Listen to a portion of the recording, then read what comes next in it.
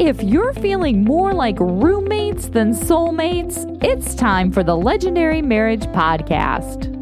The trials and challenges of life take their toll on every couple. But you refuse to settle for an ordinary marriage. You long for a deep, fierce love, the stuff of legends. This is your life and your marriage. This is the legacy you will be remembered for. So we're on a mission to inspire and challenge you to live the adventure of a legendary marriage. This is episode 50 of the Legendary Marriage Podcast, and we are your co-hosts, Danielle and Justin Williams. This is the podcast for couples who refuse to settle for an ordinary marriage. So every week, we're bringing you inspiration, encouragement, and of course, a challenge that'll help you build more intimacy and connection in your marriage. And we'll have a whole lot of laughs along the way. And today on the show, we have Eric Bryant, author of Not Like Me and pastor at Gateway Church in Austin, Texas. And we'll be having a conversation about how to love our opposites, even when they sleep next to us. We'll cover stuff like, is it okay to go to bed angry? How do you see your spouse as a superhero? And why it's important to love people that seem to be against you in every way. So I'm super challenged by this episode because Tell me more. When I identify people in my life that are different than me, and I'm not just talking like they like different shows than I do, because I'd delete you a long time ago if that was the truth. Wait, what? You know, you're into sci-fi and, you know, all that kind of stuff. And, you know. You just heard her say she's going to delete me, right? Just make a note of that. I said, if that were the case. Yeah, move on. But I'm just talking about like on social media when I feel so loved. friends in my Facebook feed that have very differing, like let's say political views or rants or things like that I do not identify with. I've been known to unfollow some people. Sure. How about you? Yeah, I think there's two sides to the story. We have this capacity to choose what we engage with. Mm-hmm. And we can also, the shadow of that, we can also end up just being amongst fellow choir mates. Yeah, that's true. You know what I mean? Like preaching to the choir, if you cut out people with different ideas, you start to become smaller, I think. I totally agree. And that's what Eric challenges us to do on this episode. But I'm just saying, I'm not great at that. I'm just owning it. I'm not great at it. Yeah. So we also talk in this episode about personality tests. And Justin is infamous for not loving to be put in a box. But it's we still not a box. We find them very interesting. I find personality tests very interesting. Yes, they're interesting, fascinating, very useful. I use them in my coaching all the time. And yet the instant that you start to say, "Oh, I know this. I know you." Yeah, oh, you're an ENFP or you're an ENFT or whatever. Those are Myers-Briggs personality assessments. The minute you start to go, "Oh, I got your number," even to yourself, you just end up starting to play smaller. Well, I know. And judge people. I know. So Eric challenges us to embrace the whole personality test kind of a thing. He talks about the Enneagram and the Myers-Briggs, and we'll break that down more in the show. But today on the show, we have author and pastor Dr. Eric Bryant. Woohoo! We know Eric from back in the day when Danielle and I both were on staff at Gateway Church here in Austin.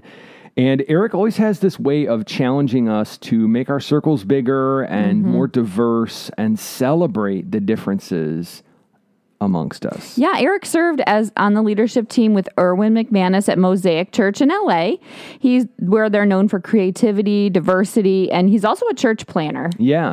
And now Eric serves as lead pastor for the South Campus of Gateway Church alongside senior pastor John Burke. Eric embraces the true sense of the church's mottos, "No perfect people allowed," and "Come as you are, but don't stay that way." Eric lives with his wife, Deborah, and his son, Caleb, and daughter, Trevi, near downtown Austin. So welcome to the show, Eric Bryant. So tell us, who's your team and how are they doing? Because it's World Series time. We got the baseball fever. Yes, I have been to more Dodger games than any other professional sports team in my entire life. So I am pulling for the Dodgers. I grew up a Rangers fan, and so if they'd been playing each other, it would have been hard. But as a Rangers fan, I grew up not liking the Astros. But they're a hard team to root against. They have some great players, and of course, the city's been through so much. But the Dodgers, I'm hoping they pull it out. Right now, California, they've gone through a lot lately. And right now they're having it's like the hottest World Series in history or something. It's like 100-degree games and crazy stuff like that. So, all right, go Dodgers. I don't know if we're probably past that by this point. By the time this goes live, they'll be like, Dodgers. We forgot about them already. Isn't that weird how you forget about the team that won the previous year unless it's your team? You're like, I don't even remember. People will listen to this and it'll be like the future almanac thing from Back to the Future. We'll be knee deep in college football season by then, I guess. That's right. Yeah. All right. So Eric, tell us a little bit about your book. Yes, I have a book called Not Like Me, Learning to Love, Serve, and Influence a Divided World. And it's a 10th anniversary edition of the original, which was called Peppermint-Filled Pinatas, Breaking Through Tolerance and Embracing Love. But it's completely rewritten. So much has changed in the last 10 years. Each chapter kind of deals with how do you love and serve and make a difference in the lives of people who vote differently, who look at the world differently, who might make different moral choices that might look differently or believe differently. And in many ways, I think it is more relevant now than ever. And so my hope is it's an encouragement to people to become peacemakers in this angry world.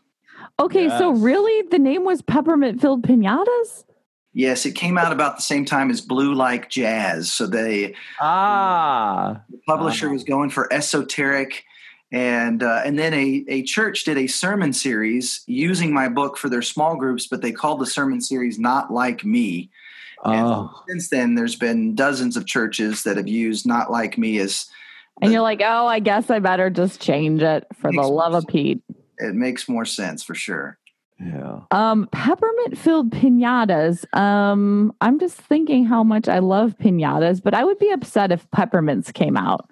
Like, I'm always looking for the chocolate and like the good stuff. Well, that is why basically I did that for my poor kids. I found 600 peppermints for $6. So I filled up, or was planning to fill up, the piñata for their birthdays. They shared a party one year. My wife was very upset with me. So she went out and bought the good candy.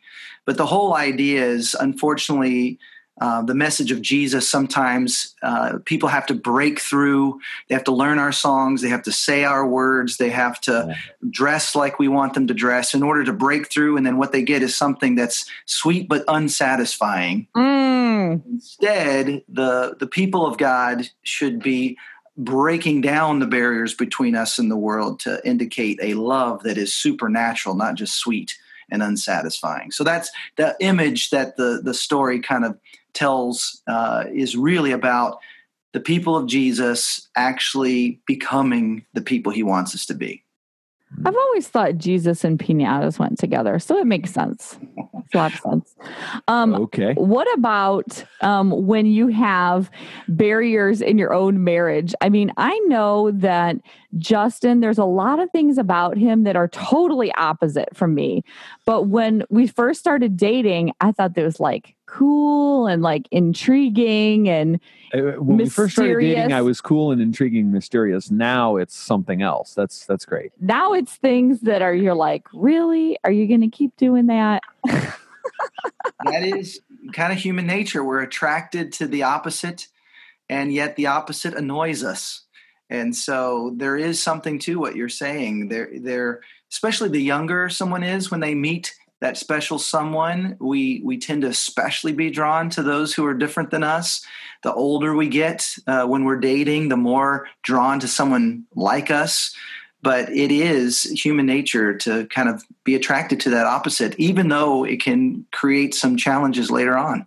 I'm wondering if opposite people are really like make us better. Like, or the people that are similar to you, like bring out the best in you. What do you think?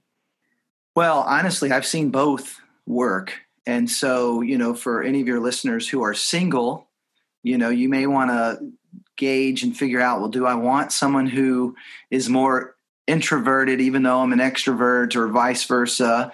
But for those who are married, I want to say that if you married someone just like you, or you married someone very different than you, I've seen both work very well. And sometimes you'll see a couple that are both, extroverted, and they're great with people, but they don't have that side of them that's more reflective. And so that may just not be a part of their family's culture.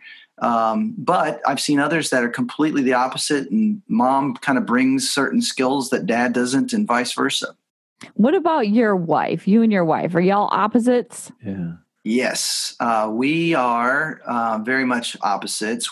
We certainly share the same values, have a lot of similar experiences growing up, both growing up in Texas and growing up as part of families that would be, went to church on Sundays and that sort of thing. But if you're familiar with Myers-Briggs, she's an introvert, I'm an extrovert. She's a feeler, I'm a thinker. She's a perceiver, I'm a judger. And so you're all opposites in every possible capacity. I love it. Except we're both intuitive. And so I think the fact we both met in Texas, and yet we're drawn towards the West Coast. So the first 17 years of our marriage were spent in Seattle and Los Angeles, and then the last 7 years have been here in Austin. And so we do both share kind of we like big cities. We like living close to downtown. That definitely is part of the intuitive that we share. And we have, certain ways we see the world that are a little bit different, even though our parents all, both moms, both dads are sensing. So we were raised kind of in a world that's better with facts and details. And in Dallas, Fort Worth, which is very much a more sensing kind of city. But we were drawn to the more intuitive West Coast, and certainly Austin is more intuitive as well. That's interesting. I hadn't thought about how regions have a personality in that regard.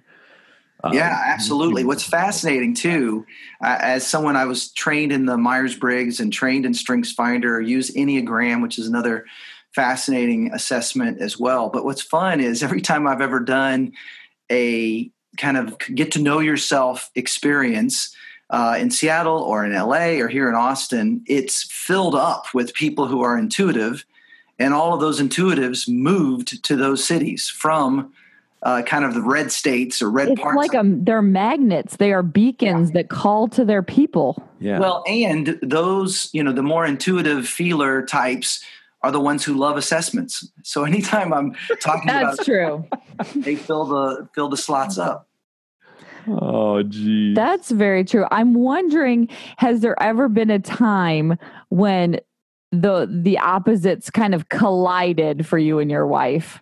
Oh, absolutely. I mean, many times. And certainly that's where, our faith and remembering how much we love each other comes into play.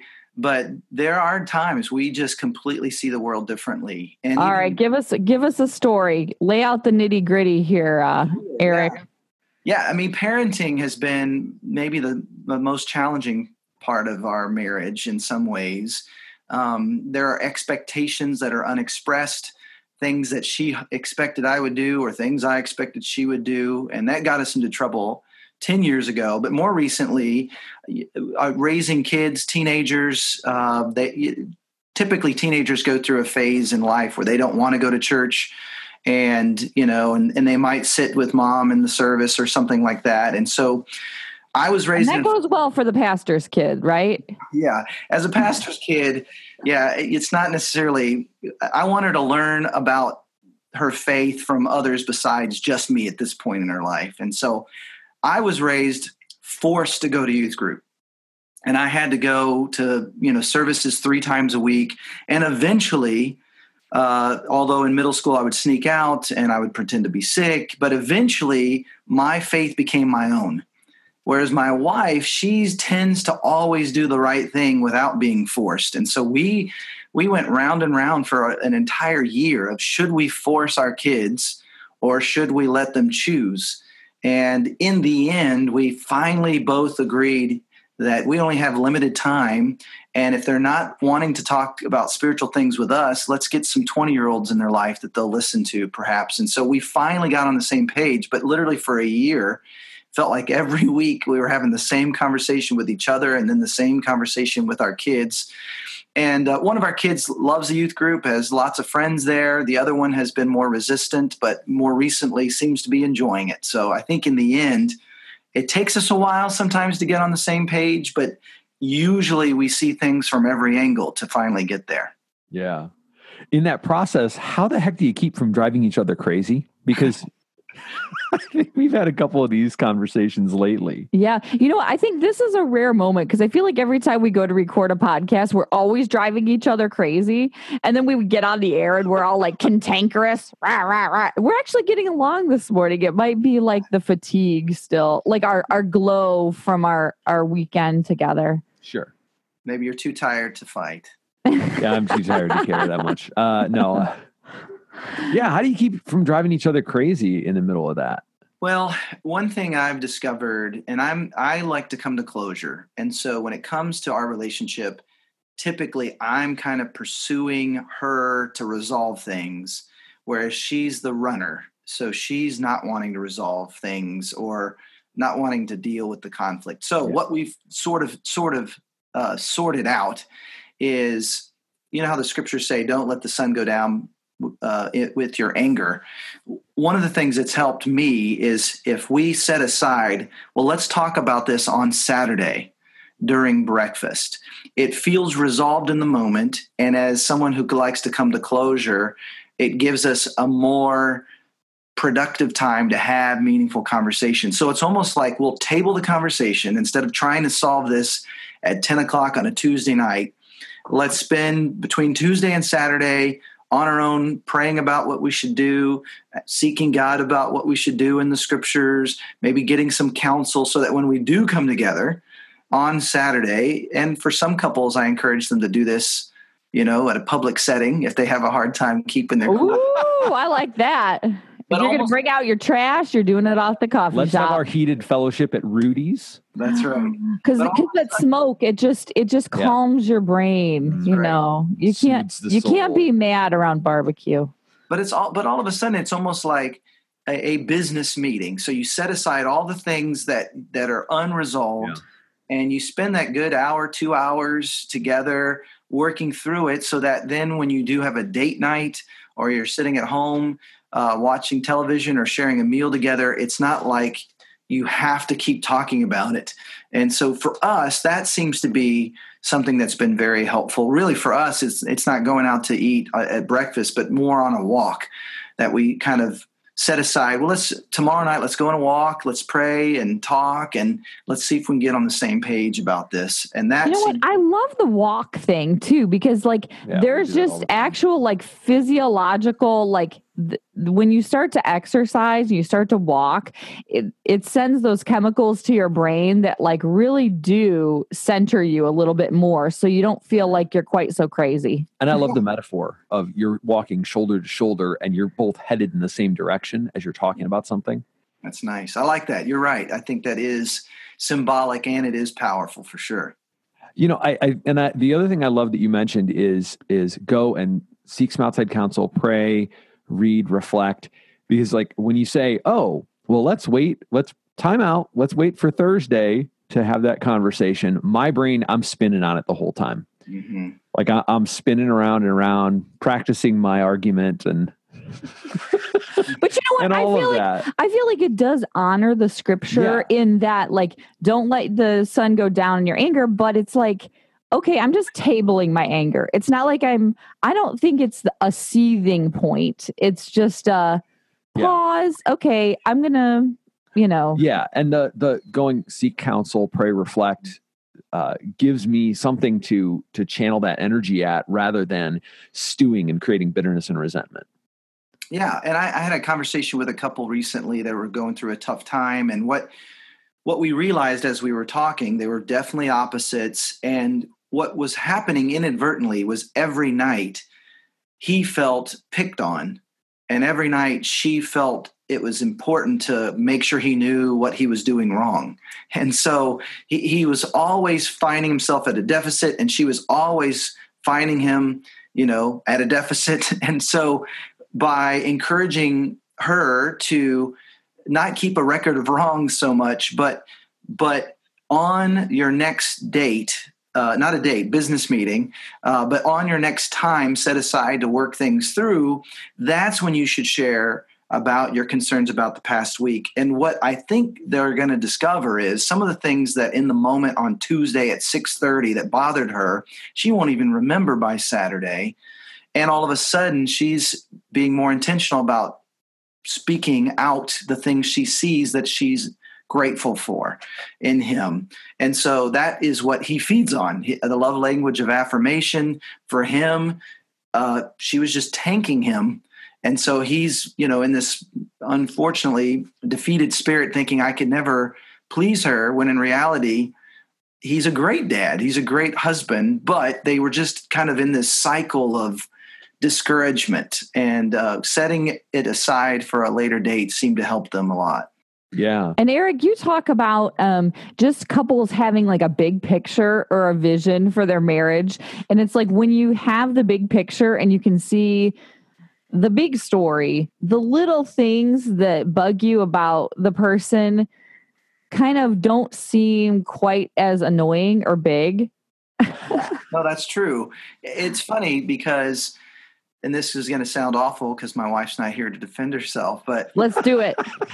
She'll hear it on the podcast. She'll know. Just between us. That's right. I'll tease her, and certainly there are moments that she points out my foibles, but I'll tease her that I have to remind myself I didn't marry her for her work ethic, or name that issue. That what drew me to her was her ability to enjoy and imagine life as what it could be. And so all of a sudden I have to go backwards and think, wait a second, I'm trying to get her to be more like me.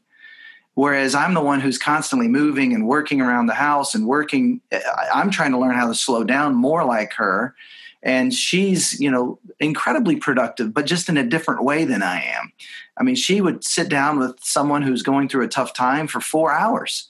And they are better for it. And that's just not the speed at which I normally know how to do things. And so, again, there's kind of this, if we're not careful, we judge people based on ourselves rather than realizing how much they bring to us. And so you have to kind of reorient things to remember, wait a minute, this is why I brought her into my life. I love, the pace at which she lives. So I can't be annoyed by the pace at which she lives when I'm frantic. Just because I'm in a bad place doesn't mean I should drag her down to that bad place.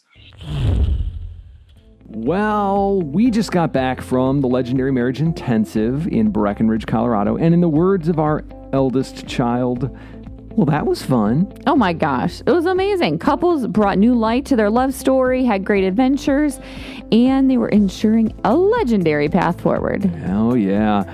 It's amazing the power of sharing your stories and how it draws the two of you closer together and connects a group as well.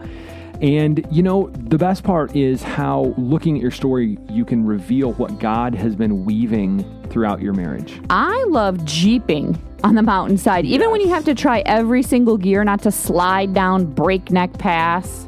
Whose idea was that anyway? I'm not going to say.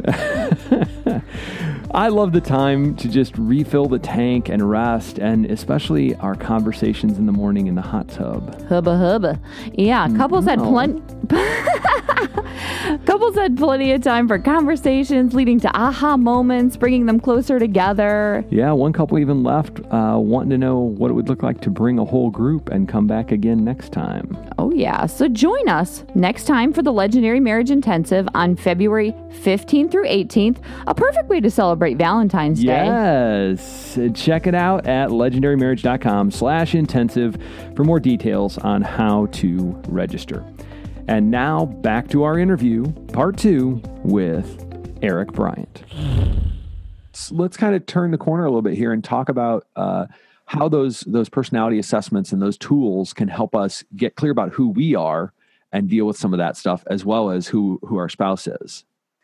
Absolutely. Well, the four I always point out to folks is Myers-Briggs, and a lot of folks have taken that at work or when they were in college, so it's not as hard to come across. And there's free versions online. I offer a more in-depth version at my website, and it's really just a fascinating way to consider how people look at the world differently. So the four dichotomies: you're either an extrovert or introvert, and that's all about the energy. That you draw energy from the external world. So at the end of a busy week, an extrovert wants to be with people. At the end of a busy week, an introvert does not. And now my wife's an introvert, but I'm included in her introverted world. And so she is still rejuvenated when the two of us are sharing a coffee or going on a walk. That still fits within her introverted world. And then intuitive and sensing, I mean, this is really an interesting one too, because people are literally seeing different things. So if I were to say to a sensing person, while I was holding a rose, what do you see? They would say a rose, petals, stem, thorns. But if I were to ask an intuitive, what do you see? They would say The Bachelor, Homecoming, love. Now, they're both telling the truth, but they are completely seeing different things. That intuitive is seeing something and then making that intuitive leap. It reminds them of something else. And then making decisions based on how does this affect people. That's a feeler versus what is most logical. That's a thinker. And then judgers and perceivers. Judgers want to come to closure as quickly as possible. Perceivers want as much information before deciding.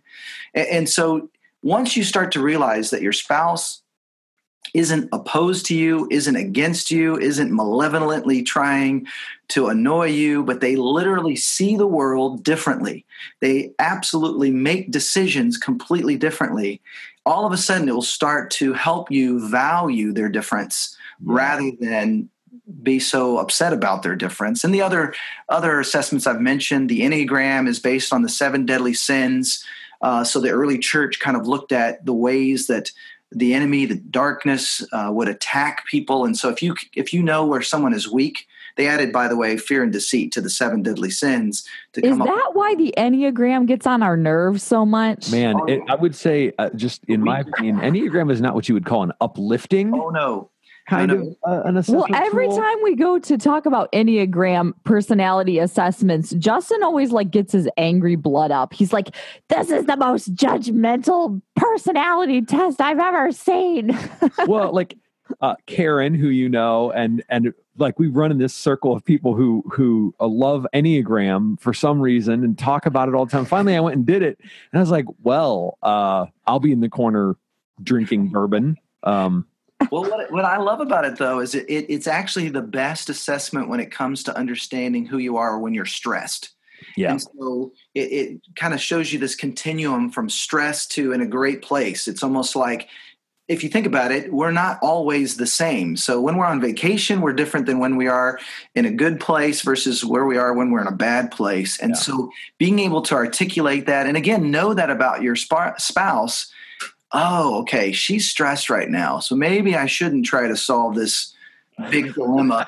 Yeah, so that's a good point, Eric. How do you take this knowledge that you have, whether it's a personality assessment or you read the 5 Love Languages book or whatever it is, how do you take that information that you have in your pocket and really apply it on a day-to-day? Well, one thing that I encourage folks to do is when they do go on a date, and of course, if you can as a couple, try to go on a date regularly, hopefully weekly, and sometimes it's harder when you have little ones or you're in a busy season of life. But don't talk about logistics, don't talk about the kids, don't talk about work. Instead, use date nights as a chance to talk about each other. These personality assessments become great fodder. It is a way to get to know yourself and to get to know your spouse better. So, I mean, oftentimes we'll bring a little book along with us and kind of tonight, let's talk about what does it mean? What does your shadow look like when it comes to your Enneagram or what does this mean? This love language, help me understand quality time. Sometimes it's a great jumping off point, I think, to just continually get to know each other. And that's part of the beauty of a relationship. A lifelong marriage is you're still getting to know that person. Certainly the longer you're together, the better able you are to complete their sentences, so to speak. But there's also just so much more to know about that person, stories maybe you've never heard.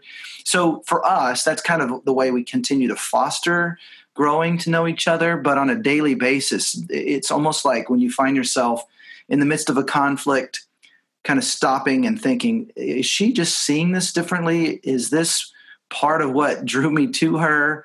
Or even accessing that part of her. I mean, she has a gift of discernment. She has a strength called restorative, which means she can see what's broken. And so just kind of pausing and saying, Deborah, what do you see that I'm missing here? And really starting to see her uniqueness as her superpowers and how together we are so much better than we are on our own. Yeah. So we're talking about this in the context of marriage, and we hold that when you're married, everything in your life is a part of that. It's inside that kind of a bucket. And so I know I'm going to kind of turn the corner here a little bit. I know you use a lot of these tools as a leader with your teams.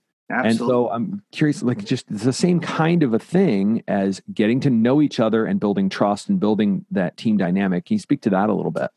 Yes. It was interesting. When I was trained in StrengthsFinder, they shared the story how originally they were trying to figure out, Gallup, the folks who created StrengthsFinder, they were trying to figure out what are the strengths that make a great CEO.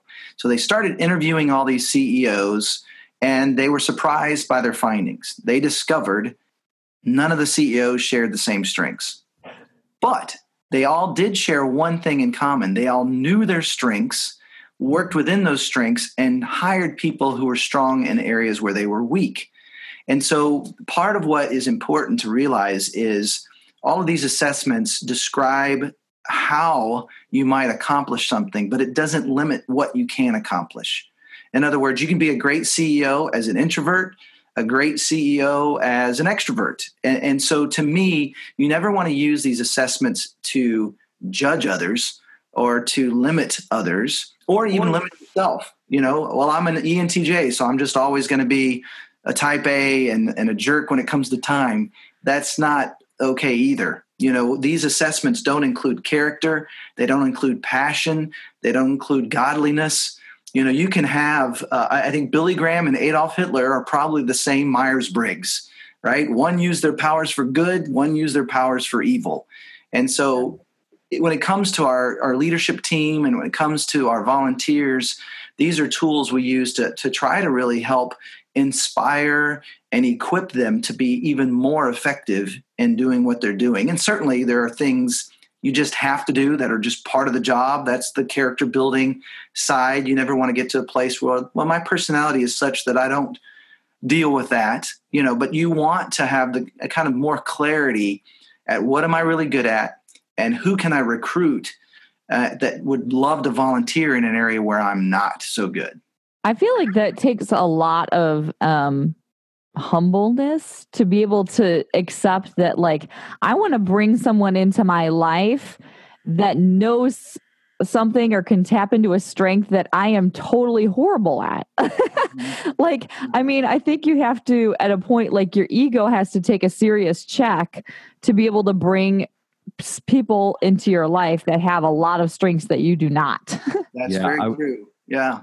I was thinking about that in terms of the way I know how I roll, and I roll as an extrovert, and the other places of quantification, I roll hard and fast, and I want to get things going.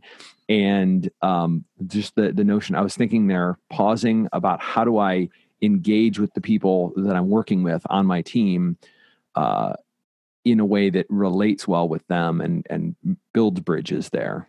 Yeah. And I think that's important. And even, as I meet with the folks that I'm teaming with, asking them, what do you need from me? How can I better serve you to do what you're called to do? And certainly seeing a job description as really the responsibilities that need to be accomplished, but it doesn't necessarily have to be with you at the forefront. But you, as the leader, making sure you have volunteers that are stepping in and covering those areas that they are actually passionate about. It's funny, when I was in Los Angeles, this is where a lot of these assessments kind of came to play in our life and in ministry and in marriage. And I was talking to our senior pastor there at Mosaic. His name is Erwin McManus. And I asked him, what can I work on? What am I doing well? And he gave me this really sweet backhanded compliment. He said, Eric, I've noticed you are really good at teaming with people who are more gifted than you are.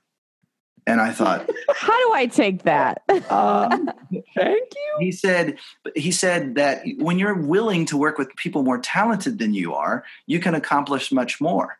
Right. And if you think about it, and as I did, kind of reflected on that, if I was only willing to work with people less talented than me, then I have a very small pool from which to draw. But if I can work with people more talented than me, then the sky's the limit. That's, most of the planet perhaps can be a part of my team if I'm willing to, focus on the mission, not so much whether or not I'm getting the credit or which part I'm accomplishing within that mission. Yeah. I feel like there's a lot of, just with social media and things like that, there's just a lot of avenues for meeting people of different viewpoints, of different strengths. But honestly, man, sometimes those people, I feel like they're crazy. And Justin and I are the only sane people in this whole world. Lord help us if that's true.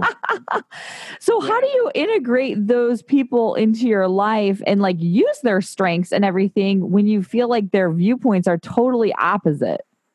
Well, there's something called the Medici effect. Maybe you've heard of it.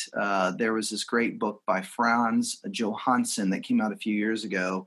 And he basically talked about how the Medici family was this very wealthy family, and they brought people from all over the planet who had different backgrounds. They were from different tribes and ethnicities, but they also had different disciplines. And a lot of the Renaissance was born when you took people who had different vantage points and different skills and mixed them together. And so there they were in Italy and dreaming and experimenting and creating together. And so once you begin to realize the beauty of diversity and how someone who comes from a different background or sees things from a different point of view can actually shape in a good way your vantage point, all of a sudden, it makes you a better communicator. It makes you a better leader. I remember in Seattle befriending a kid who was Muslim. He was from Eritrea, a country that used to be part of Ethiopia.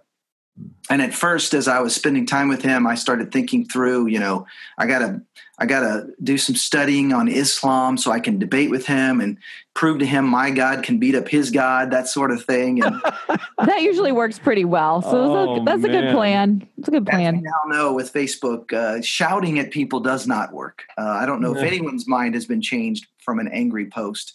Amen, brother.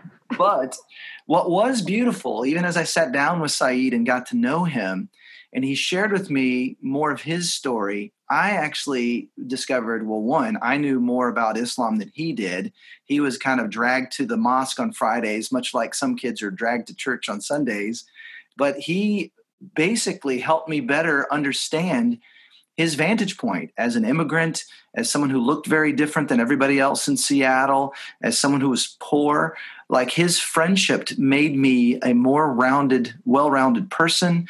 It helped me better communicate even to some of his friends about a God who is loving, that you don't have to wonder if you've done enough good to gain his favor. Like, his friendship really made me a better person, a better communicator, a better servant leader, so that since then, I've had a chance to see people from that background step into a relationship with Jesus. And I don't think I would have had that had I seen him as an adversary instead of a friend who might just see the world differently than me.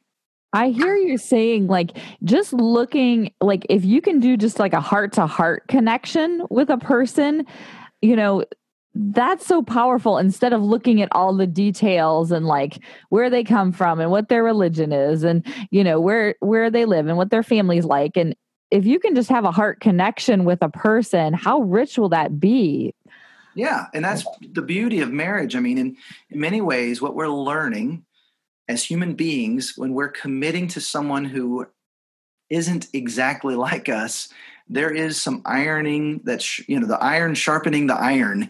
And so if you can learn to be more and more selfless with your spouse, it'll help you be more selfless with your kids, which could help you be more selfless at work and more selfless with your neighbors. Like, these are skills that as followers of Jesus, we're supposed to be dying to ourselves.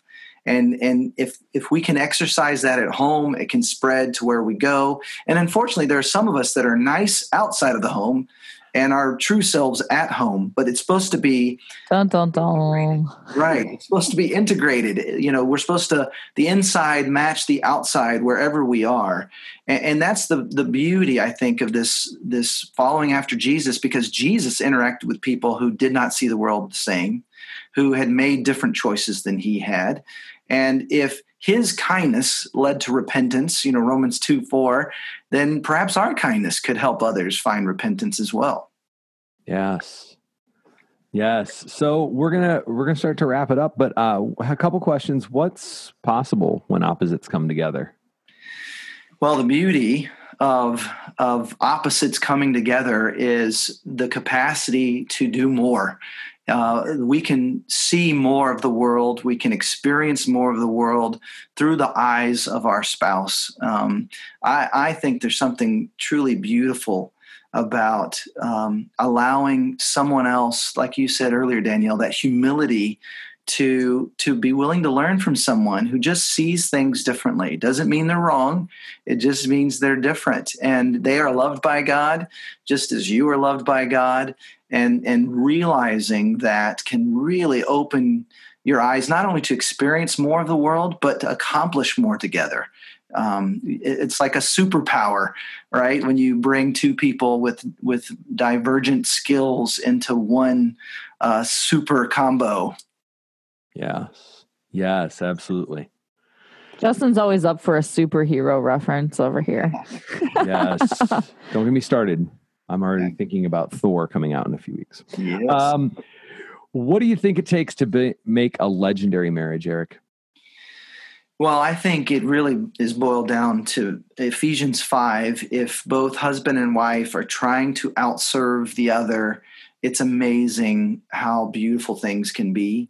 And if you're in a relationship for what you can get out of it, you will be limited in what you'll get out of it.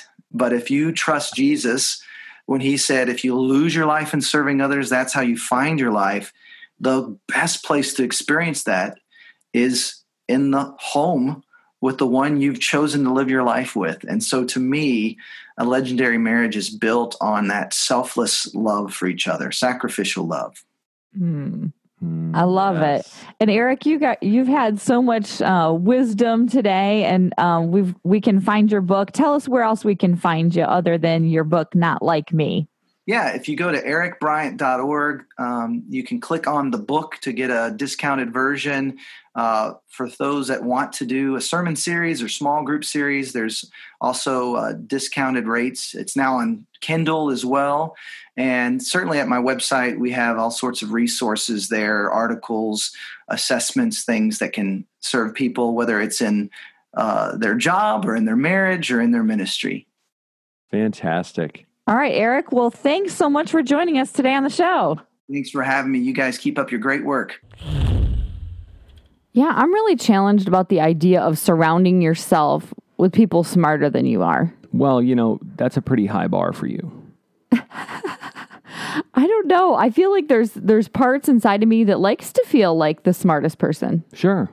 And you are an incredibly smart person. Well, I know I'm not trying to say all that, but there is a lot of truth in surrounding yourself with smarter people. Yeah, I learned that a long time ago. It was probably high school, really, taking AP classes and things like that, where I figured out that not just for grades, but just in life, it's best to surround yourself. I found a group of guys that I liked and trusted and respected and looked up to in different ways. Well, it's a cool idea too, because it's like it always gives you something to aim for. You're always like trying to do a little more, learn a little more, things like that. It stretches you. Yes. So I love that idea of doing kind of the ego check. You got to get out there and stretch yourself, fool. Yeah, stretch yourself.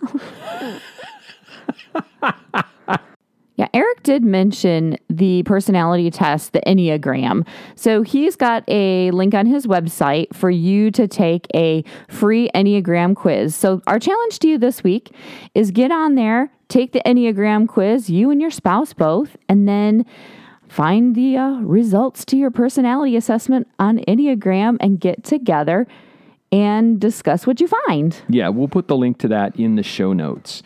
So go and check it out, and then come join the conversation in our free community on Facebook. It's a private group for men and women to support, encourage, inspire, and share about transforming marriage from ordinary to legendary. Yeah, just search for Legendary Marriage Group or visit legendarymarriage.com/community. You can find this episode and the show notes at legendarymarriage.com/050. Have a great week. Hey, thanks for listening to this episode of the Legendary Marriage Podcast. We're thrilled to have you with us on the adventure. This is Danielle and Justin reminding you, don't settle for an ordinary marriage. Make yours legendary.